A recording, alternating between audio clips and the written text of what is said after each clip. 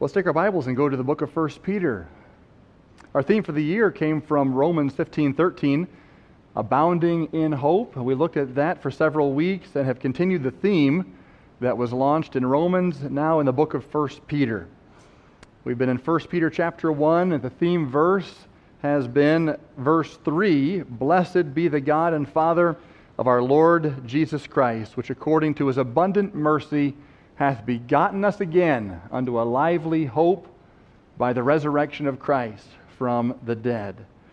Thank God for the lively hope that we have in Christ. Peter, under the inspiration of the Spirit of God, was writing to these Gentile believers who were feeling like strangers in their own land because that's what they had become.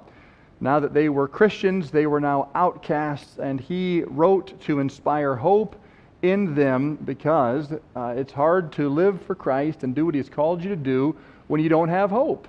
You're dragging your wagon. You're just barely surviving. And they needed to be abounding. They needed to know they had a lively hope so that they could do what God had called them to do. And so Peter writes to these people, and much like these folks then, we today need this message of hope from Peter. Sometimes we get overwhelmed, we get tired, we get distracted, we get fearful, anxious, and we need God to again remind us of his word and to show us the hope that we have in Christ. Just a little bit of review here.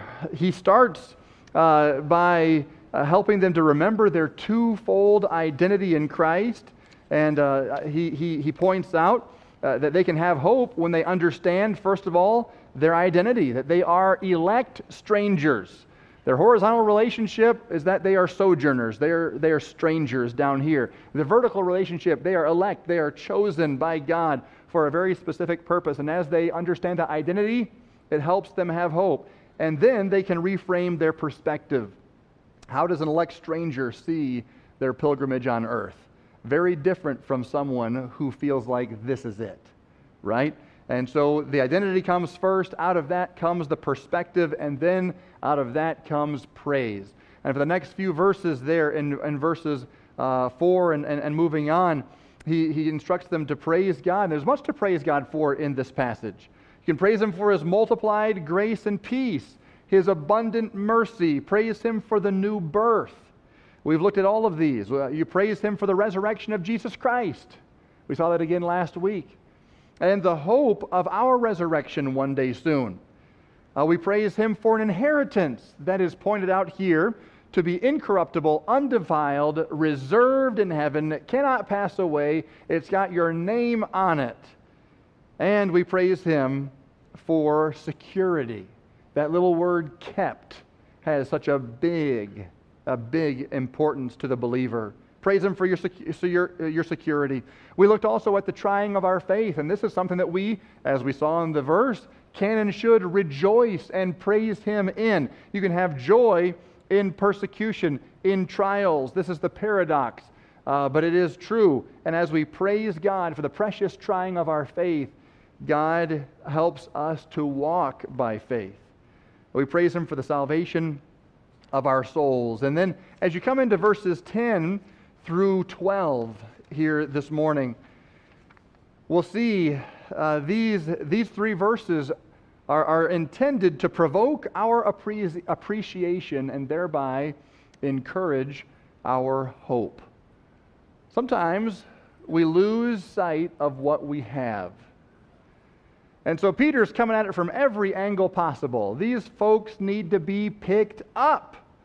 And so how are we going to do that? Talk about their identity, talk about their perspective, talk about praise, talk about the right perspective of praising God in suffering, in trials, talk about the resurrection.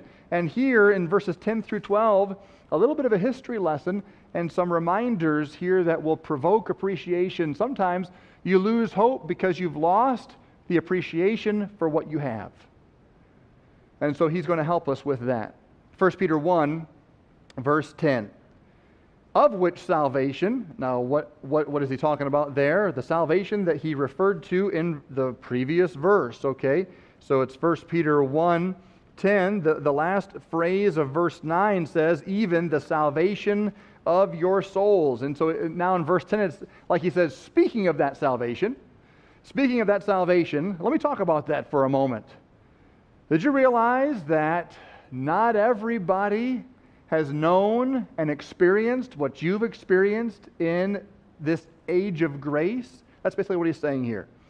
Of which salvation the prophets have inquired and searched diligently, who prophesied of the grace that should come unto you, searching what or what manner of time the Spirit of Christ which was in them did signify, when it testified beforehand the sufferings of Christ and the glory that should follow, unto whom it was revealed that not unto themselves, but unto us they did minister the things, which are now reported unto you by them that have preached the gospel unto you with the Holy Ghost sent down from heaven, which things the angels desire to look into. Interesting passage of Scripture that is designed by the Spirit of God to help us see what we have and our appreciation grow. Lord, help us as we look at your word. Help us as we go through this to understand it, but most importantly, to be able to apply it to our lives. Teach us, I pray, in Jesus' name, amen. If I was to have Jason turn off all the lights and then turn them back on, it wouldn't be a very spectacular thing. That's why I'm not going to do it. Okay. But I could, and he would oblige. He'd turn off all the lights, and he'd turn them back on. It might maybe make somebody annoyed. Why are we turning off lights in church? But no one would sit here and go, oh, wow! With a flip of a switch, he turned off the lights. And with a flip of a switch, he turned them back on. But did you know there are some people who have lived throughout history who, if we could have transported them here, they would have maybe done some victory laps around the church, okay? Some scientists, some people who years and years ago wrote about the possibilities of light at the flip of a switch. And they were thought of as crazy, fantasizers. Their feet were not tied to the ground. These people were a burden because we don't need to think about light at the flip of a switch. We need to think about going out and plowing with the oxen and chopping firewood. And there's plenty of light from that, and oil, lamps, and all of this. And I was just, for the fun of it, when I was preparing this message, I went and just looked up all of the different people who thought about, wrote about, dreamed of the idea of light at the flip of a switch. Oh boy, volumes were written. And I discovered, as I just Googled my way through this, there were all sorts of artists' renderings of what the future would look like. And these cartoons from like the 1600s and little sketches from the 1800s and well beyond that. And I thought, well, some of these guys were actually pretty close. It's amazing. But back in their day, it was just a cartoon sketch for kids. It was no big deal. I took my kids to the Henry Ford Museum. By the way, thank you, the church, for my birthday.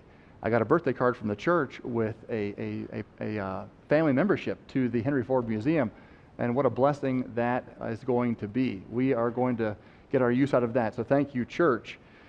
And maybe anybody want to come with the Barber family, let us know. We'll go together, okay? Well, we went to one of the documentaries that they were showing, and they talked about all of the historical figures who learned this and learned that and documented this and this breakthrough and that breakthrough, and how science today stands on the shoulders of these ones and so forth. And some of these individuals died young because of the radiation. They didn't know that radiation would kill them. So some of them were brilliant minds but died in their 30s of cancer from radiation. But yet the findings that they found served to help us today. What am I saying? You know, when you come away from that and you learn about the people who gave their lives and all of the studying and all of the searching and the intensity of these people. And we walk around flipping on light switches and flipping off light switches, and it's no big deal. It helps you take a step back and appreciate what you have. That, in a sense, is what Peter is doing here. The gospel, grace, the preaching of the cross, the death, burial, and resurrection, and the age of grace that they were in and we are still in today, all of this was all they knew. And so it could be very easily taken for granted or seen as ho-hum. And he's saying, hold on. Some of you have lost hope. I've been telling you about your identity and your perspective and teaching you how to praise and have the right perspective on rejoicing and suffering and so forth. But let me give you another lesson. You just need to know what you have. Because what you have, even on your darkest day, is so much better and fuller than so many who have gone before you. There are individuals who would have gladly switched places if they could have to see what we experience today. And so in this passage, provoking appreciation and encouraging hope thereby, he highlights three groups of people that we'll highlight here this morning. First of all, of course, you have the prophets.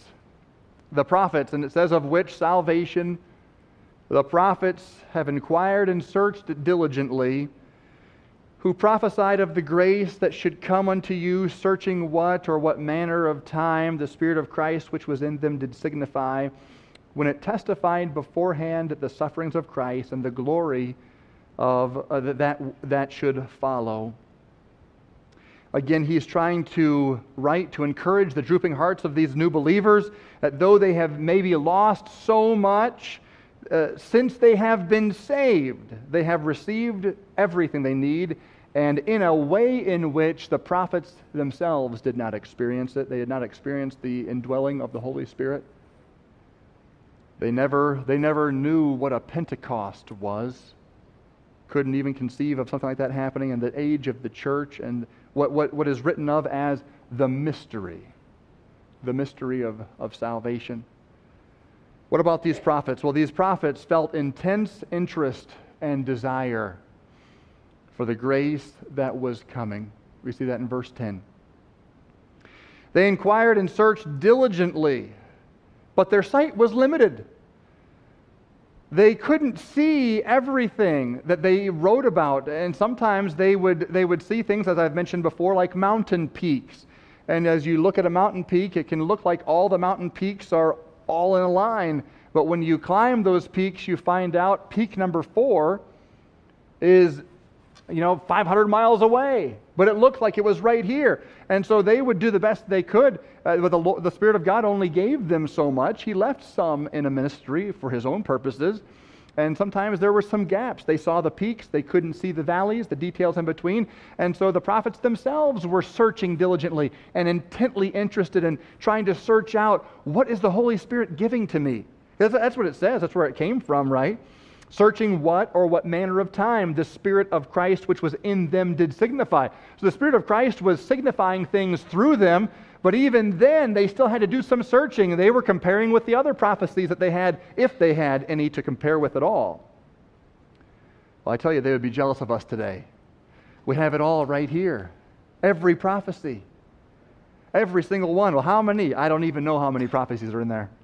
How many prophecies pertain to Jesus? How many prophecies pertain to the redemptive work of Christ on the cross? Well, it's hundreds, and different authors have different numbers, depending on how you cut it.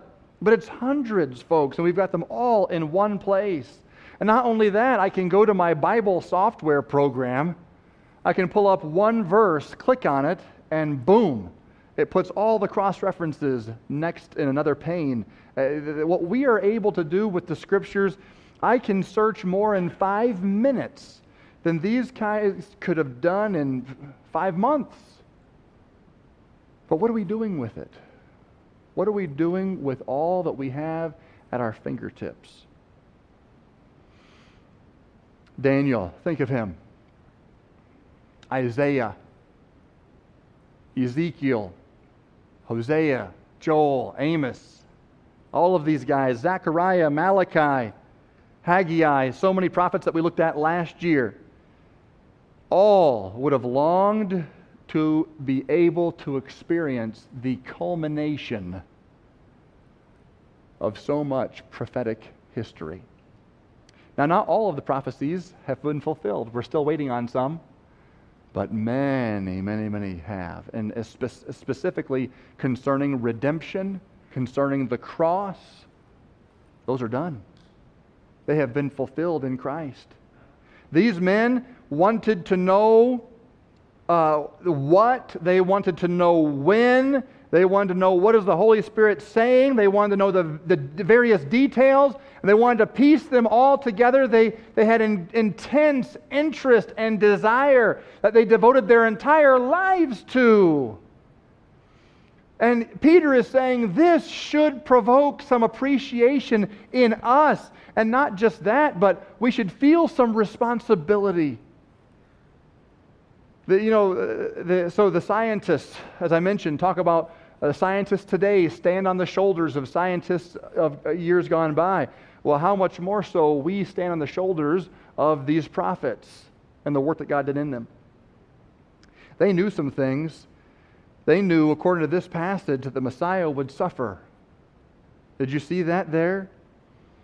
They prophesied of the grace that should come unto us, but it says that when it testified beforehand the sufferings of Christ and the glory that should follow. You know, many of the Jews in Christ's day were not looking for a suffering servant Messiah. They missed that. Why? There were a lot of prophecies, some about his suffering, and there were others about his conquering. And this is where the human heart comes in, and we've got to be careful. We are so easily deceived. Who wants a suffering Messiah when you can have a conquering one, right? And so it was just all too easy for the priests and the scribes to just kind of read along, Isaiah 53, yeah, okay, I don't know what that means, but let's get over here to the sword, and oh, this will be great. And they just kind of decided to grab a hold of this. And not so much that, we're just not really sure what that means. You know, folks, that reminds me of us today. There are times where we read along and boy, there's this passage over here, I like the sound of this. This passage over here, I'm not even sure what it means. We do the same thing. Move this, grab that.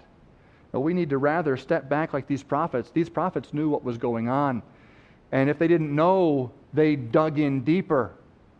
And they prophesied not only of the conquering, but they prophesied of his suffering and the glory that should follow.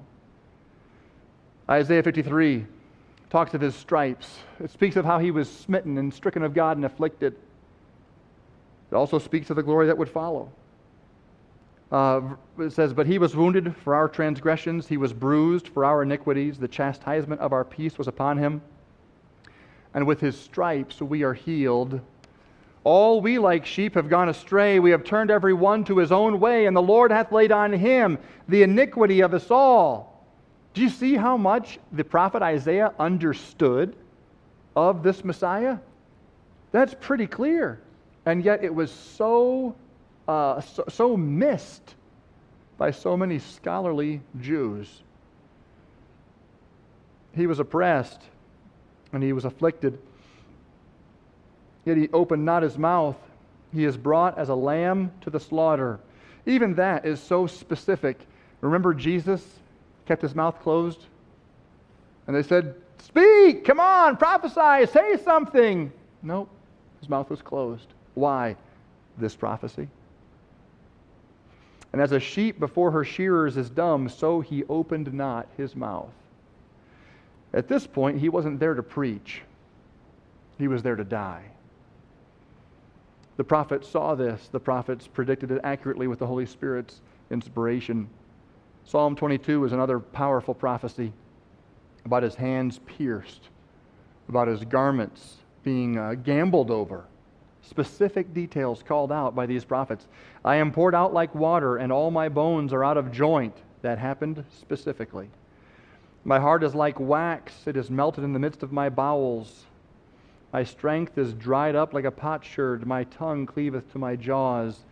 Thou hast brought me into the dust of death. For dogs have compassed me, literally and figuratively. So there were some Roman dogs compassing him, but no doubt there were actually real, furry, barking dogs, okay?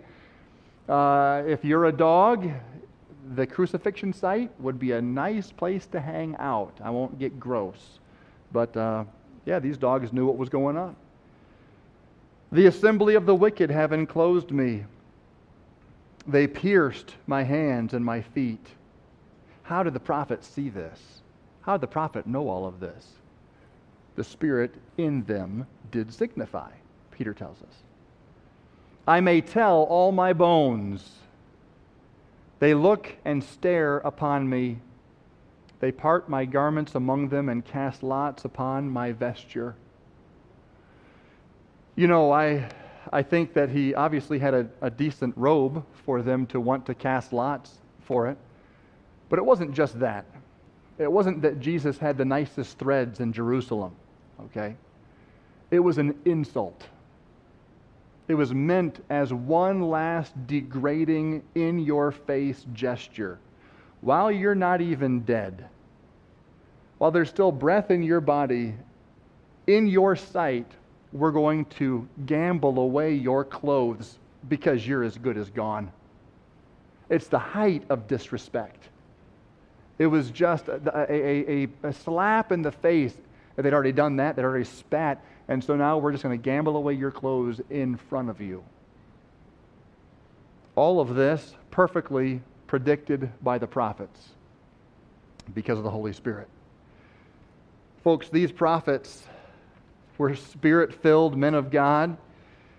They called it like they saw it, but they didn't see everything. They were trying to search it out. They were giving their lives to understanding these things, and they longed for the day when it would come to fulfillment and all of it would make sense, but they didn't get to see it all. We do. We get to see it with 20/20 vision and understand what we have in Christ.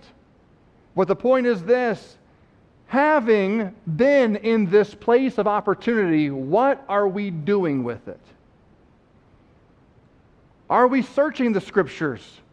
Are we as intently interested in what God's Word says and piecing things together and applying it? I would hate to think that the prophets who went before would be ashamed of what we're doing with the Scriptures that we have. You know what else is amazing about these prophets? They knew that they were serving people later in history through their ministry. They knew that their ministry was primarily not for them. It was for others who had not even been born yet. Look at verse 12. Unto whom it was revealed. So, whom is the prophets? So, the prophecies were revealed to the prophets, but, it says, that not unto themselves, but unto us they did minister the things. That's incredible. Revealed to them to minister to us. That doesn't sound fair. You do all of that work, you do all of that study, all of that searching. Can I have it revealed to me and minister to me, please? Not that they weren't ministered to at all. But the purpose of their ministry was another group in another day, right here. Well, Peter's day and extending into our day, and should the Lord tarry beyond. What humble men, what selfless men to give their lives to this matter of prophecy for a group of people that they would never ever meet on this earth. To pioneer something for somebody else. I had a little itty-bitty smidgen of a taste of this once. When I went to Ireland with Oriel O'Gorman and Heather, they were, some things happened and they had to come home prematurely, something with the mission board, and they had to come home, raise a little bit more support. And so we stayed out there, and they were going to raise a little bit more support and come back in time for the grand opening. But they did not make it back in time for the grand opening, and I said, Oriel, what do you want to do? He says, the church, I want it to open on time, with or without us. I said, well, you have to be there. He said, well, I'll fly in. So I did all the work of canvassing and everything else. We had our big grand opening Sunday, and he flew in, preached that service in jet lag, and then flew out, and I took the Monday through Friday evening meetings, and we planted that church, started that church. And it took a while for Oriel and Heather to get back, and they finally did come back. And I at that point, I had a burden for Ireland and was excited about what God was going to do. And Oriel and I talked, and he said, I think Ireland needs an evangelist. He said, this pastor-evangelist combo that God has given us, it's great, and I think we need an evangelist in Ireland. And I began praying about that. I thought maybe God's going to do that. God had opened up some doors for us. We'd pioneered some things. And long story short, I began realizing the red tape for me to do that was going to be very, very difficult. But there was another evangelist who married Oriel's sister. His name was Chris. He's been here. He's preached here. Chris Dahl. And he was on the road to get over to Ireland. And I tell you, everything fell in place. He was married to a national, and just so many different things. He had a mission board that someone had gifted him, a 501c3, and just literally everything just fell together. When God is in something, it's something to watch. And when God is not in something, that's also something to watch, okay? And for me, I couldn't get things to come together to stay in Ireland to save my life. And Chris is just lays out. And so I went to my pastor, in Wisconsin, and I said, hey, here's what's going on. I laid the whole thing out. He listened and smiled, put his hand on my shoulder. He said, Brother Barber, you have been given a rare privilege. I said, what is that? He said, to pioneer somebody else's ministry. I said, oh, bummer. That's not what I wanted to hear at all. But I remember as soon as he said it, and he said it with such warmth, he did. And he said, no, seriously, I mean it. He said, it's a privilege. It's a rare privilege. Barnabas got that privilege. And there's a few others who got to go so far and then hand it off to someone else to go the rest of the way. He said, it's a privilege. It's good. Chris is going to go to Ireland, and God's going to use him. But you're not going to go, and God's going to use you. But it's going to be okay. And the Holy Spirit immediately confirmed that in my heart. I knew it was the Lord. My pastor had confirmed that, but I just had complete peace immediately. I was thrilled for Chris and Zoe, and I was excited to see what God was going to do with my family. The prophets, they had an opportunity to pioneer something for you. And what Peter is telling these people, these Gentiles, is this. He's saying, hey, I know you're drooping, you're disheartened and really needing some hope. Hey, pick up your heads, because you and I are the primary recipients of the work of hundreds and hundreds and hundreds of years. You may have lost everything you think, but you have received something that these men and women of God sought diligently for and dedicated their lives to. Things were revealed to them that they may administer those things to us. Therefore, folks, we today, as people in Peter's day, we are heirs of all the hopes of those Old Testament prophecies. And I would say not just heirs, I would say stewards of them. This should serve to intensify our desire to see and understand how the Old Testament anticipates Jesus Christ. And it should also intensify the appreciation we have for the grace of God that we've already received by faith. So what is Peter saying here with the matter of the prophets? He's saying, take comfort. God cared enough about you to minister to you through the prophets over the years. Take courage. You have all you need in Christ to face life in this world and beyond, thanks to the gospel of Jesus Christ. And take care. Don't lightly esteem the privilege of living in this remarkable age of grace.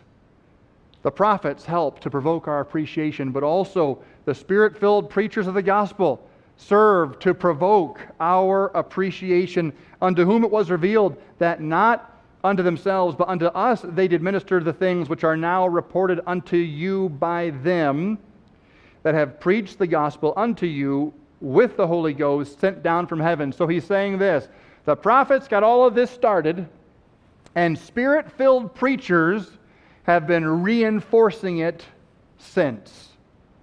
You need to heed what the prophets said and heed what these preachers are saying, because this is a big deal. Peter moves from the prophets to Spirit-filled preachers of the gospel, and the emphasis of 1 Peter 1:12 is to highlight even further the preciousness of the salvation foretold in the Old Testament and now preached in the gospel. The gospel we are hearing today, the gospel that is on our lips, is the culmination of all of the prophets' ministry. What does Titus tell us? Titus 1:3 says, in hope of eternal life, which God that cannot lie promised before the world began, but it hath in due times manifested His word through preaching.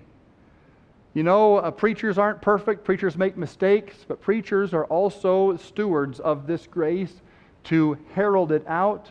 It is up to the preacher to be a Spirit-filled vessel to herald the word, and it is up to those who receive the preaching to do so humbly and also with great responsibility. 2 Timothy 4:2 says, I charge thee, therefore, before God and the Lord Jesus Christ, who shall judge the quick and the dead at His appearing and His kingdom. Preach the word, be instant, in season, out of season, reprove, rebuke, exhort, with all longsuffering and doctrine, for the time will come when they will not endure sound doctrine, but after their own lust shall they heap to themselves teachers having itching ears, and they shall turn away their ears from the truth, and shall be turned unto fables. But watch thou in all things, endure afflictions, do the work of an evangelist, and make full proof of thy ministry. What is Paul teaching Timothy there? He's saying, look, there's a lot of foundation that was laid, and now that needs to be brought home through preaching, in season, out of season. You need to be faithful. If it's reproof, reprove.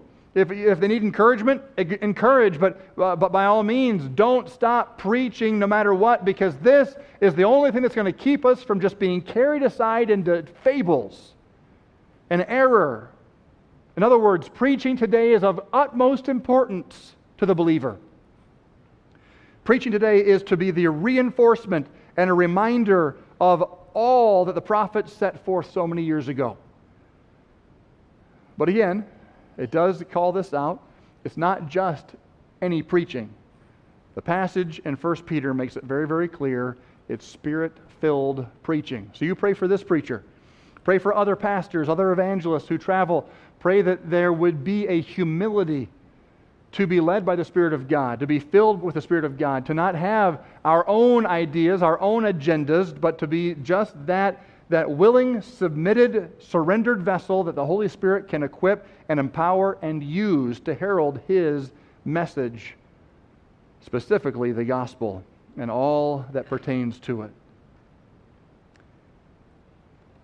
Preaching like this should also inspire hope. Question for us to consider along this matter: are you under the preaching of God's Word consistently? And what is your attitude toward preaching? And hopefully, again, Spirit-empowered preaching. What is your attitude toward it?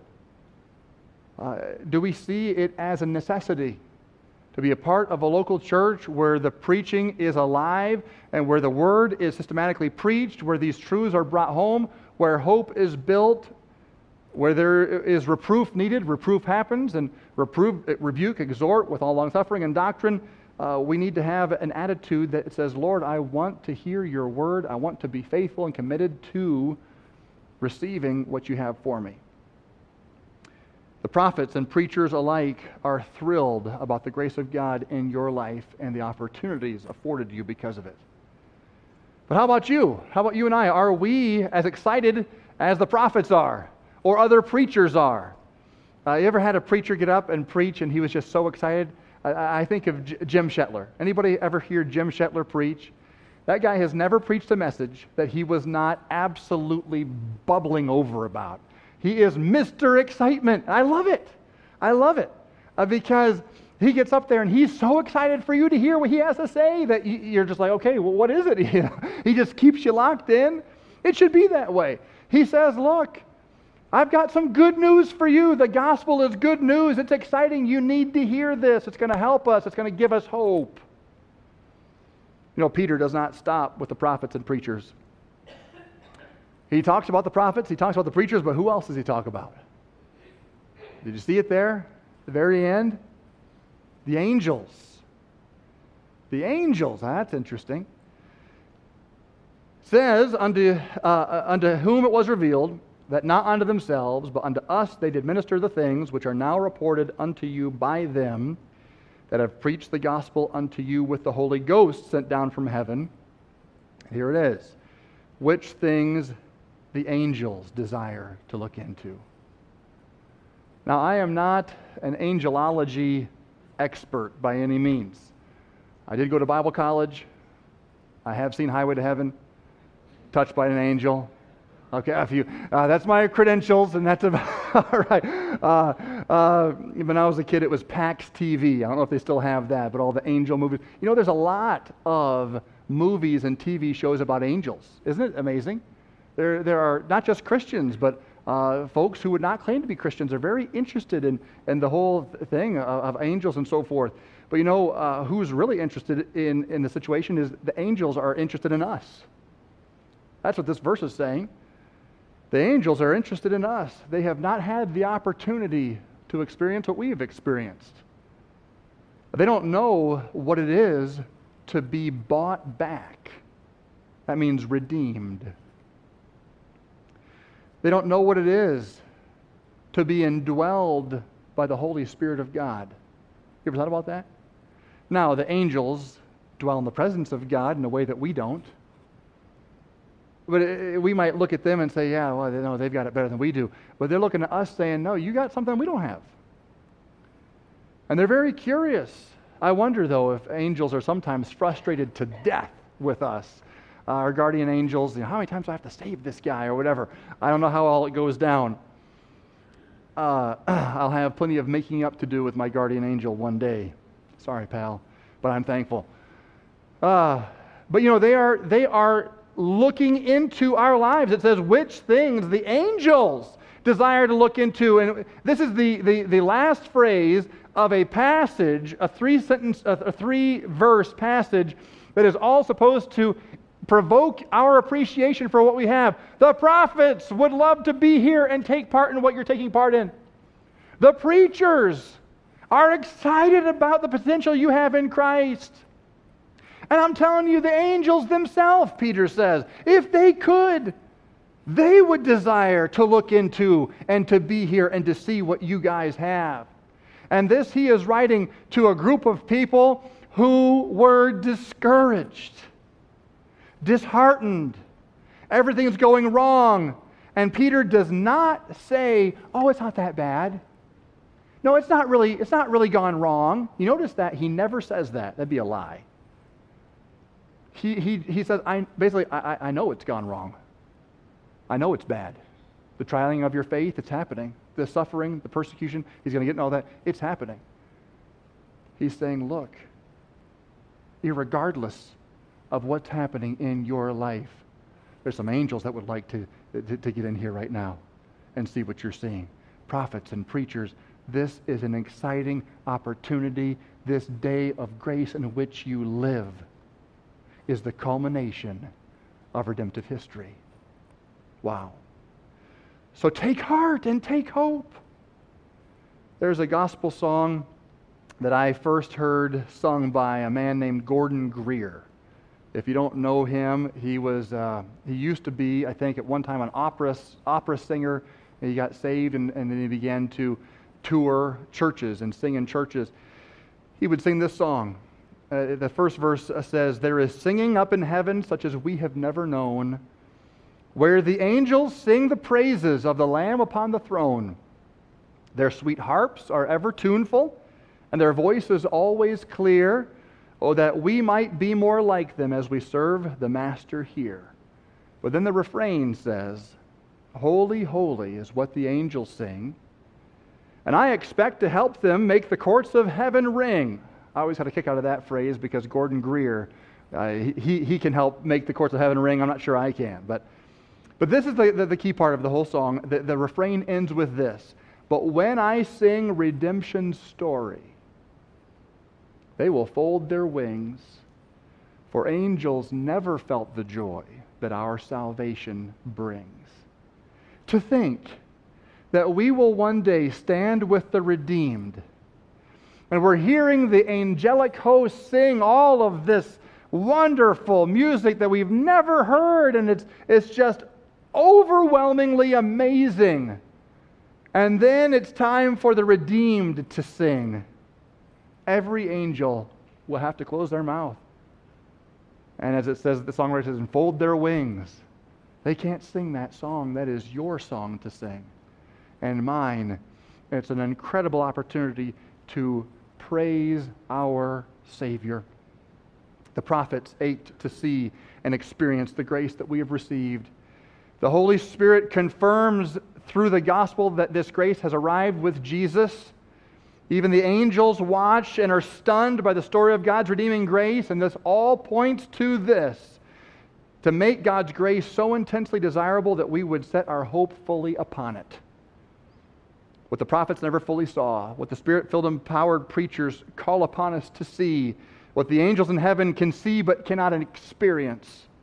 Peter's encouragement is to those in need of hope. You aren't living in bad times after all. In fact, you're living in the best days known to man.